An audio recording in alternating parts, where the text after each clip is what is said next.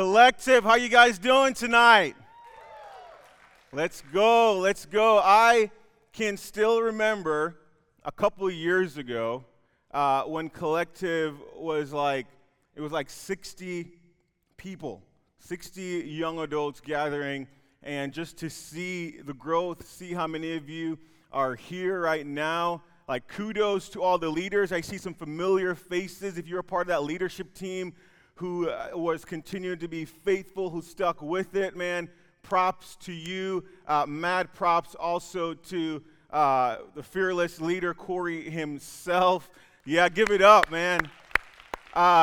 You guys probably don't know this, or maybe some of you might know this, but Corey welcomed his baby girl last week, and yeah, Della Kate, and as we're having Collective here, Corey is at the hospital on a couch, streaming in, watching, still being a part of this community.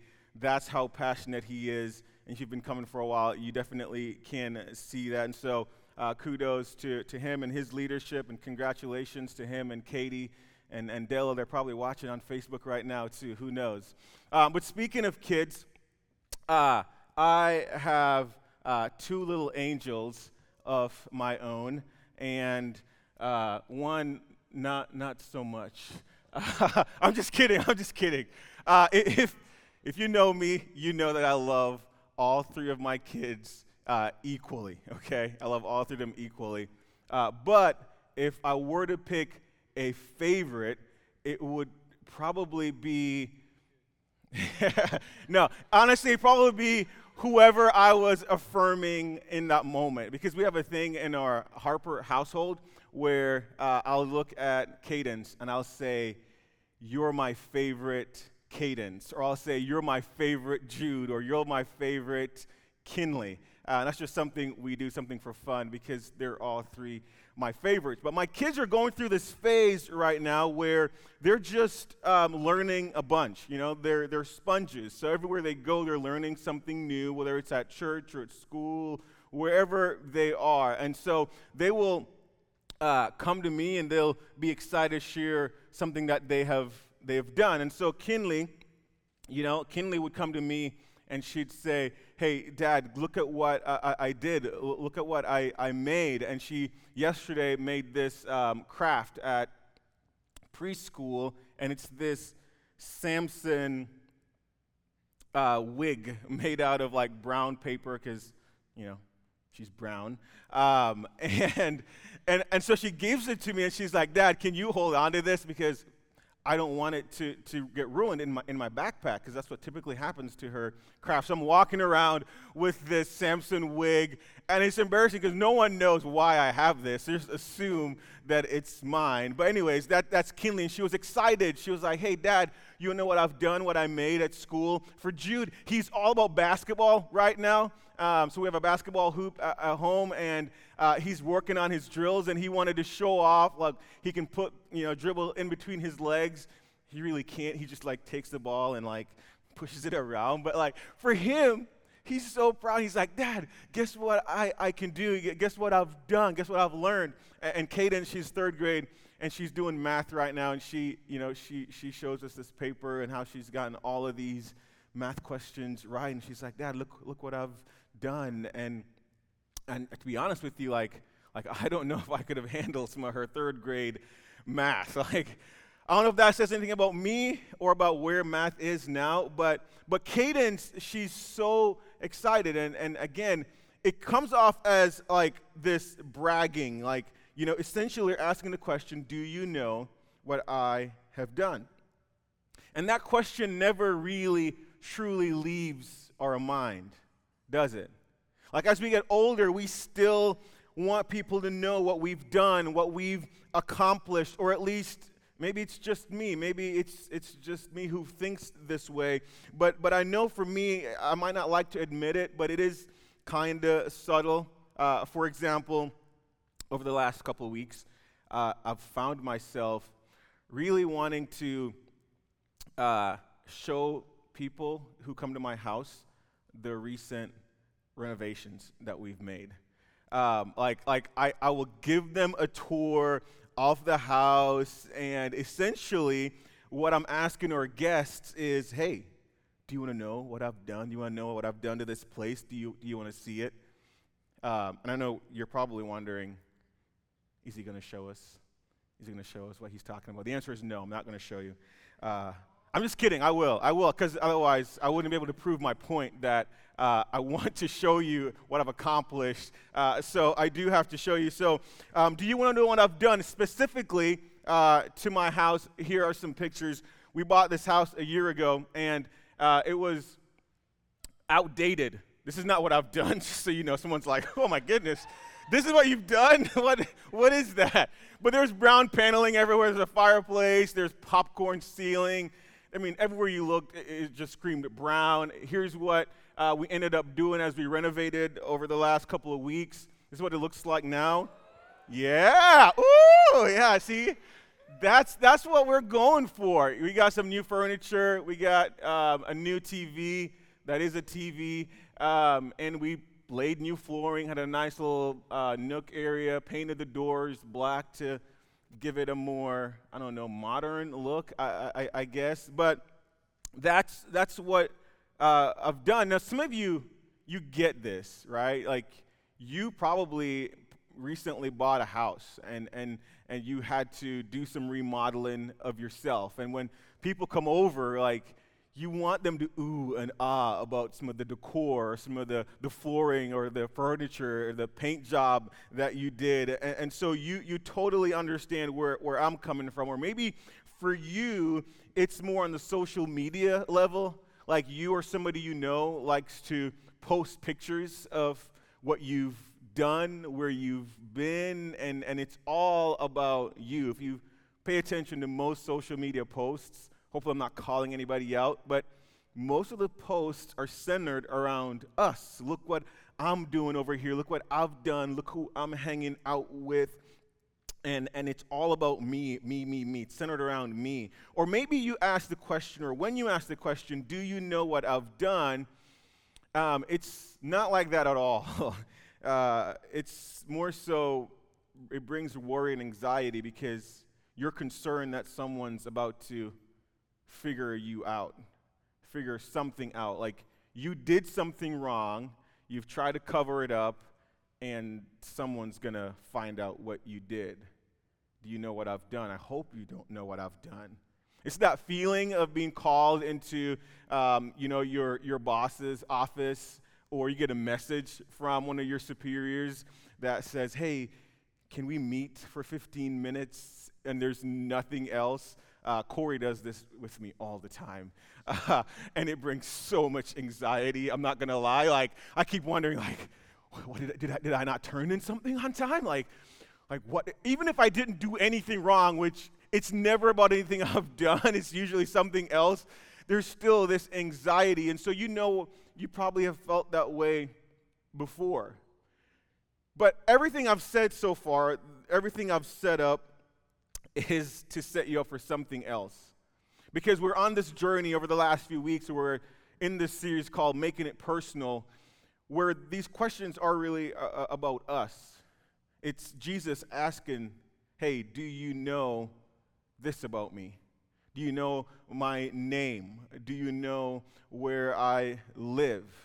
And this week, we're actually going to answer two questions. And the first one is, like I said earlier, do you know what I've done? And so go on this journey with me, collective, as we kind of walk through this. But while I was preparing for this sermon, I was like looking through the Bible, and honestly, I couldn't find a single verse or a single story with the answers to the question from Jesus.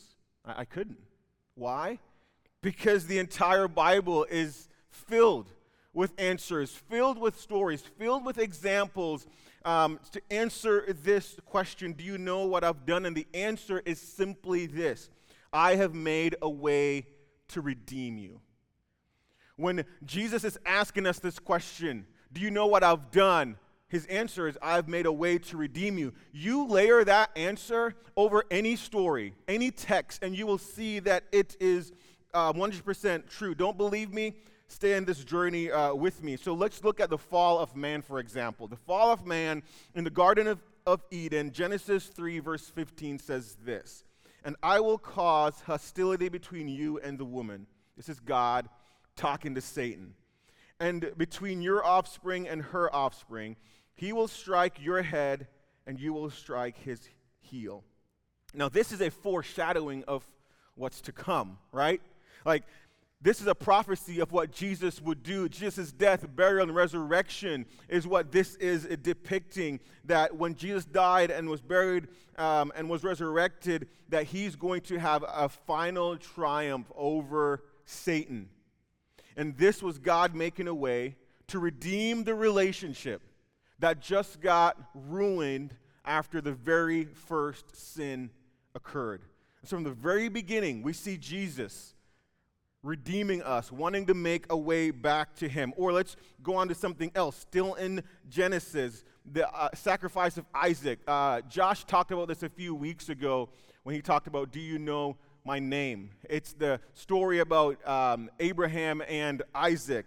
And it says here in Genesis 22, verse 10, it's going to be up on the screen. It says, "And Abraham picked up the knife to kill his son as a sacrifice."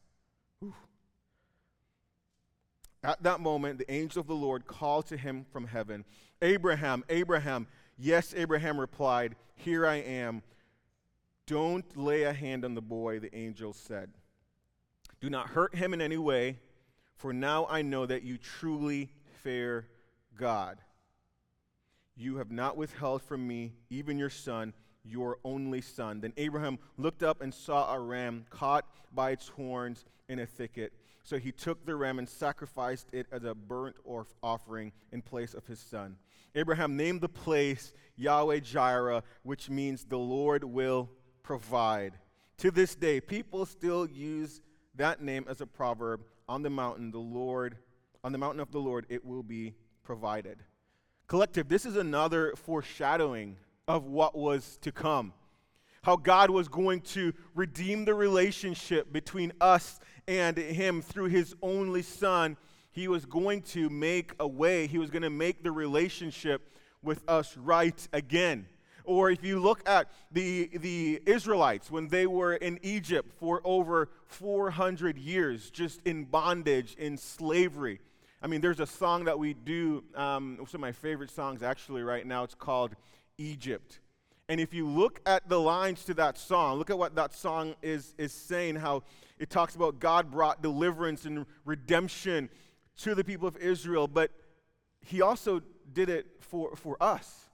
Like that song is kind of a metaphor for what we're going through. It says, these are my favorite lines from this song. It says, "You stepped into my Egypt." Again, this is not literal Egypt. This is figuratively, it's my situation. It's my bondage. It's what I'm a slave to. "You stepped into my Egypt. You took me by the hand. You marched me out in freedom into the promised land." And if you look at these words, you can see that this truth is in the past tense. It means he's done this in your life already. That you can look back, you can see how he's redeemed so many of you, and that's why you're here at Collective. That's why you praise your heart out. That's why you're a Christ follower. That's why you do everything in your control to bring other people close to him. I mean, I could keep going. I could keep talking about how God has redeemed us and made a way back to him. We can talk about David and how David messed up with Bathsheba when he saw her bathing and decided, I want her for myself. And it didn't care that she was already married. But he went and he slept with her and got her pregnant and then had to murder her husband to cover it up. And David went through this restoration process. And you can hear his heart cry out in Psalms when he was saying, create in me a clean heart, O God, and renew a right spirit within me. But David was restored. His relationship with God was redeemed, so much so that the Bible describes David as a man after God's own heart. Or we could talk about the Israelites again and how sinful they had become, that God just decided, you know what? If you're going to act this way, I'm not going to protect you anymore. I'm going to let your enemies have their way with you. And that's exactly what happened. And they were taken into captivity, taken into exile, and they were being governed by other nations for years until, again, God started to redeem and restore. And through the person of Nehemiah, he went back and started rebuilding the walls. Or we could talk about the greatest story of all, Jesus coming to earth to live but essentially die so that we can have a relationship with the Father again. We don't have to go through a priest. We don't have to sacrifice an animal. We have direct access to God the Father because of what Jesus done. It's evident. He made a way to redeem us. Which leads me to the second question of the night. And it's, do you know what I can do? So Jesus is asking, do you know what I've done? Now do you know what I can do? Well, for this question, I need audience participation. I actually need a volunteer to help me with an illustration. And it's not going to be like you're not going to draw. It's not that kind of illustration, okay? But I do need someone to volunteer. Any hands up? Medea, come on up here. Give it up for Medea. Now, I can't promise that it won't be embarrassing, okay? But I appreciate your willingness. We're friends, so I feel like you'll forgive me, right? Hopefully. Okay, so what we have here is a bottle of water. Nothing special about this water. It's never been opened before. And Medea, how many ounces is in this bottle of water? 16. 16.9 to be exact, okay? So what I want you to do is just hold it for a second. Is that heavy? No, it's lightweight, right? Okay, what I want you to do for the next few minutes is just to hold it out like this, just to hold it out, yep, like this. There we go, so they can see there's nothing weird about this water. It's water, okay? All right, so bear with me. I'm going to keep preaching, and you're going to keep holding that. Sounds good? Awesome. Thank you. All right, so the answer to the question, do you know what I can do? Do you want to know the answer? Well, it's found in Scripture, but it's also found in songs. There's a popular song right now. You guys love it. It's from Maverick City. It's called I Thank God. That's right. Which, unfortunately, we're not doing that tonight. But anyways, there's a line that the lead singer says, and it's if he did it for me, he can do it for you. It's really subtle when he says it, but there's truth to that that line. There's another song, actually it was playing as you were walking in before the countdown video. It's from one of my favorite artists. His name is Ty Tribbett. And my kids love to play this song. They tell Alexa, or Kinley would say, Aleska, play Ty Tribbett. And the song is, if he did it before, he can do it again, because he's the same God. And both of these songs are founded in Scripture. And one scripture that ties right into this truth is from Hebrews 13, verse 8. And it says, Jesus Christ is the same yesterday, today, and forever. He's the same yesterday, today, and forever, which means he does not change. It means the same God who showed up in the Bible, the same God who delivered the people out of Egypt, the same God that we read about and we marvel about, is the same God who can redeem situations and relationships right now. And the crazy thing is we actually don't even need to go back that far in history. Like, we don't need to go into biblical history. We can actually go into our own history. I bet some of you can remember things or times in your life where you've seen the faithfulness of God. There are times where you are in situations that if it wasn't for God's divine intervention, you would not have made it through. And so you look back, you see the faithfulness of God, you see how he's redeemed you, and he's saying, hey, I'm never giving up on you, and you are not the sum of your worst moments. But we're humans, right? We're flawed, and we're creatures of habit. And so we frequently forget the never-changing nature of God. We forget. And we frequently forget that we are usually the common denominator. We are the cause of our own demise. That it's our decisions that usually leads to God having to step in and intervene, having to restore and redeem. Here's what we do. We take on something that is not in our best interest. We take on something. Are you okay? You okay? Your hand's getting a little tired? A little tired. Okay. So we take on something, okay, that's not in our best interest. Okay? It might be a sinful nature, it might be something that we know goes against what God's will is for our life, what God wants for us, his best. It could be a financial decision. You could have made a decision to buy a house, rent a house, take out a loan for a car, or just have some student debt, and all of a sudden, you are being crushed by this financial pressure. Or it might be a relationship that you have with someone. You weren't ready to go back into a relationship. It was too soon. You needed time to heal, but you thought, you know what, I can handle this. I've done this before. But now you feel like you're stuck. Now you feel like you've crossed some boundaries and you can't come back. And at the time, we think it's not a big deal. But what happens is over time, something that we consider to be lightweight, something that we consider to be 16.9 ounces, it eventually becomes, to take a toll on our entire life, on our entire body.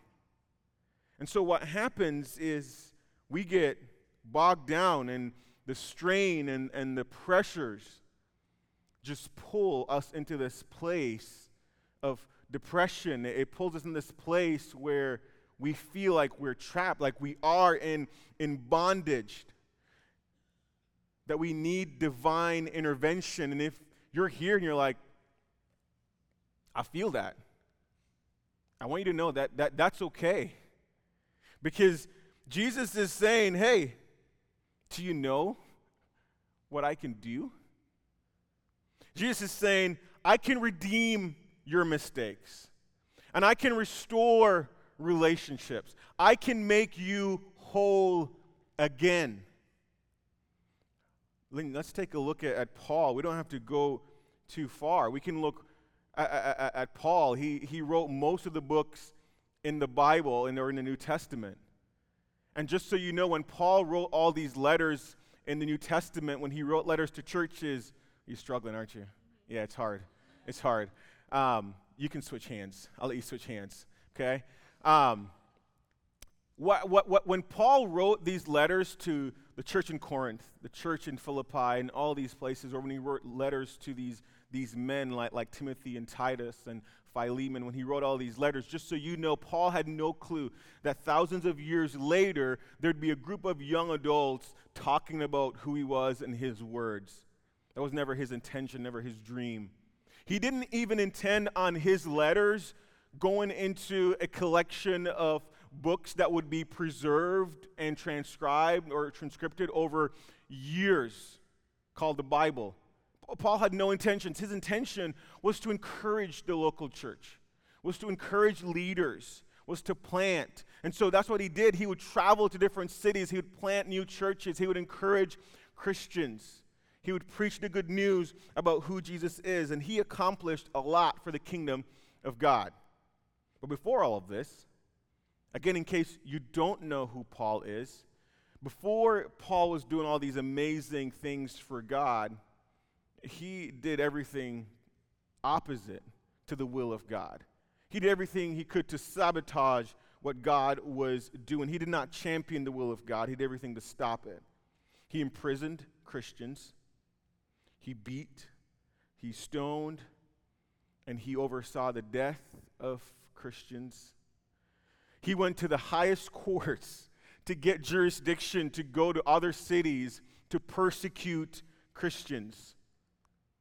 And he was actually on his way to a town called Damascus when he had an encounter with Jesus, when he met Jesus and he completely changed his life. And here is what Paul said in one of his 2 letters to Timothy. In 1 Timothy 1, verse 15, he says, "This is a trustworthy saying, and everyone should accept it. Christ Jesus came into the world to save sinners, and I am the worst of them all. But God had mercy on me so that Christ Jesus could use me as a prime example of his great patience with even the worst sinners. Then others will realize that they too can believe in him and receive eternal life." Collective, essentially, Paul is saying if he did it for me, he can do it for you. If he had the patience with me, who I believe, Paul is saying he was the worst sinner. No one could compare to the things that he had done. He's saying, hey, if he did it for me, he can do it again. And I bet some of you in this room can attest to what Paul is saying. That for you, you've come a mighty long way from where you were. That you, the atheist, you, the expert sinner, if there was a chance that you could make a way, make it back to God, then there's hope for other people in this room. And so maybe for you tonight, this is your Damascus. Damascus is where Paul's life was changed. That's where he received healing. That's where he received new purpose. And that's what Jesus wants to offer. You may have had no intention of even coming here tonight. You may have no intention of meeting Jesus. You may have no intention of being restored, being redeemed. But Jesus is asking, do you know what I can do? Would you just give me a chance? Would you just take a step? Would you just try me? Because I can make all things new. For others of you, you know that Jesus confronted Paul. He confronted him, but he also redeemed him. We didn't stop there. Jesus used Paul. He used Paul to continue his mission, to continue his work on earth. And so the question for you may be, do you know what I can do through you? Do you know what I can do through you if you would just let me? If you'd give me a chance, if you would lean into my plans instead of your own, instead of trusting your own understanding, what if you just leaned into my will? What if you stopped trying to figure things out on your own and just consult me? It gets heavy after a while, doesn't it? It does. It gets heavy after a while. Trying to do it on your own, thinking you can make these decisions on your own, thinking that just one small decision is going to be fine, and the next thing you know, the 16.9 ounces is heavier than you thought. And all Jesus wants you to do is stop holding on and just simply let your pride go aside and let God's power do his work. What would it look like for you to let go? Let go and let God. Let go and let God control your life. Let go and let God show you the plans that he has for you. Let go and let God show you that he is the same. Like everything that you've experienced, everything that you've heard, any stories, any testimonies you've heard up here from any one of us preaching a sermon, he can do the same for you and exceedingly more. Let go of your pride. Let go of the thoughts in your head. Let go of the doubts. Let go of what people are going to say or think about you. Let go and let God. And so tonight, the steps are open, and you can do that right here. You can confess to God and say, you know what? I'm done. I thought this wasn't going to be a big deal, and it's actually bigger than I thought. And there'll be people up here that you can come talk to. Or maybe you're here and you're like, I really do need an intimate personal relationship with Jesus Christ. Because I've been doing things my own way, and I need to be restored. I need to be redeemed. Same God who did everything in the Bible, the same God who's showed up in your life, He's the same today, forever. If He did it before, He can do it again, and He wants to. So will you stand? Will you pray? And will you let Him in? Heavenly Father, God, we thank You for these truths. That as we're here tonight, we know that we don't have to leave here believing lies, that we can trust that You are a never-changing God. We can trust that You can show up in our lives and do the miraculous, do the impossible. We can trust that we can let go of our insecurities, we can let go of our mistakes, we can let go of our burdens, let go of some of these decisions, let go of some of these relationships, and just trust You. Just give You a try. Like, we've tried everything else. We've tried to do it on our own. We've tried to follow what social media, what our friends say, what our parents think, and it just hasn't worked out. And I know You have a better plan for us. You have a better will for our lives. And so I pray we trust that. We trust Your track record because You never fail. You're always consistent. So I pray that we turn to that right now. In Jesus' name I pray. Amen.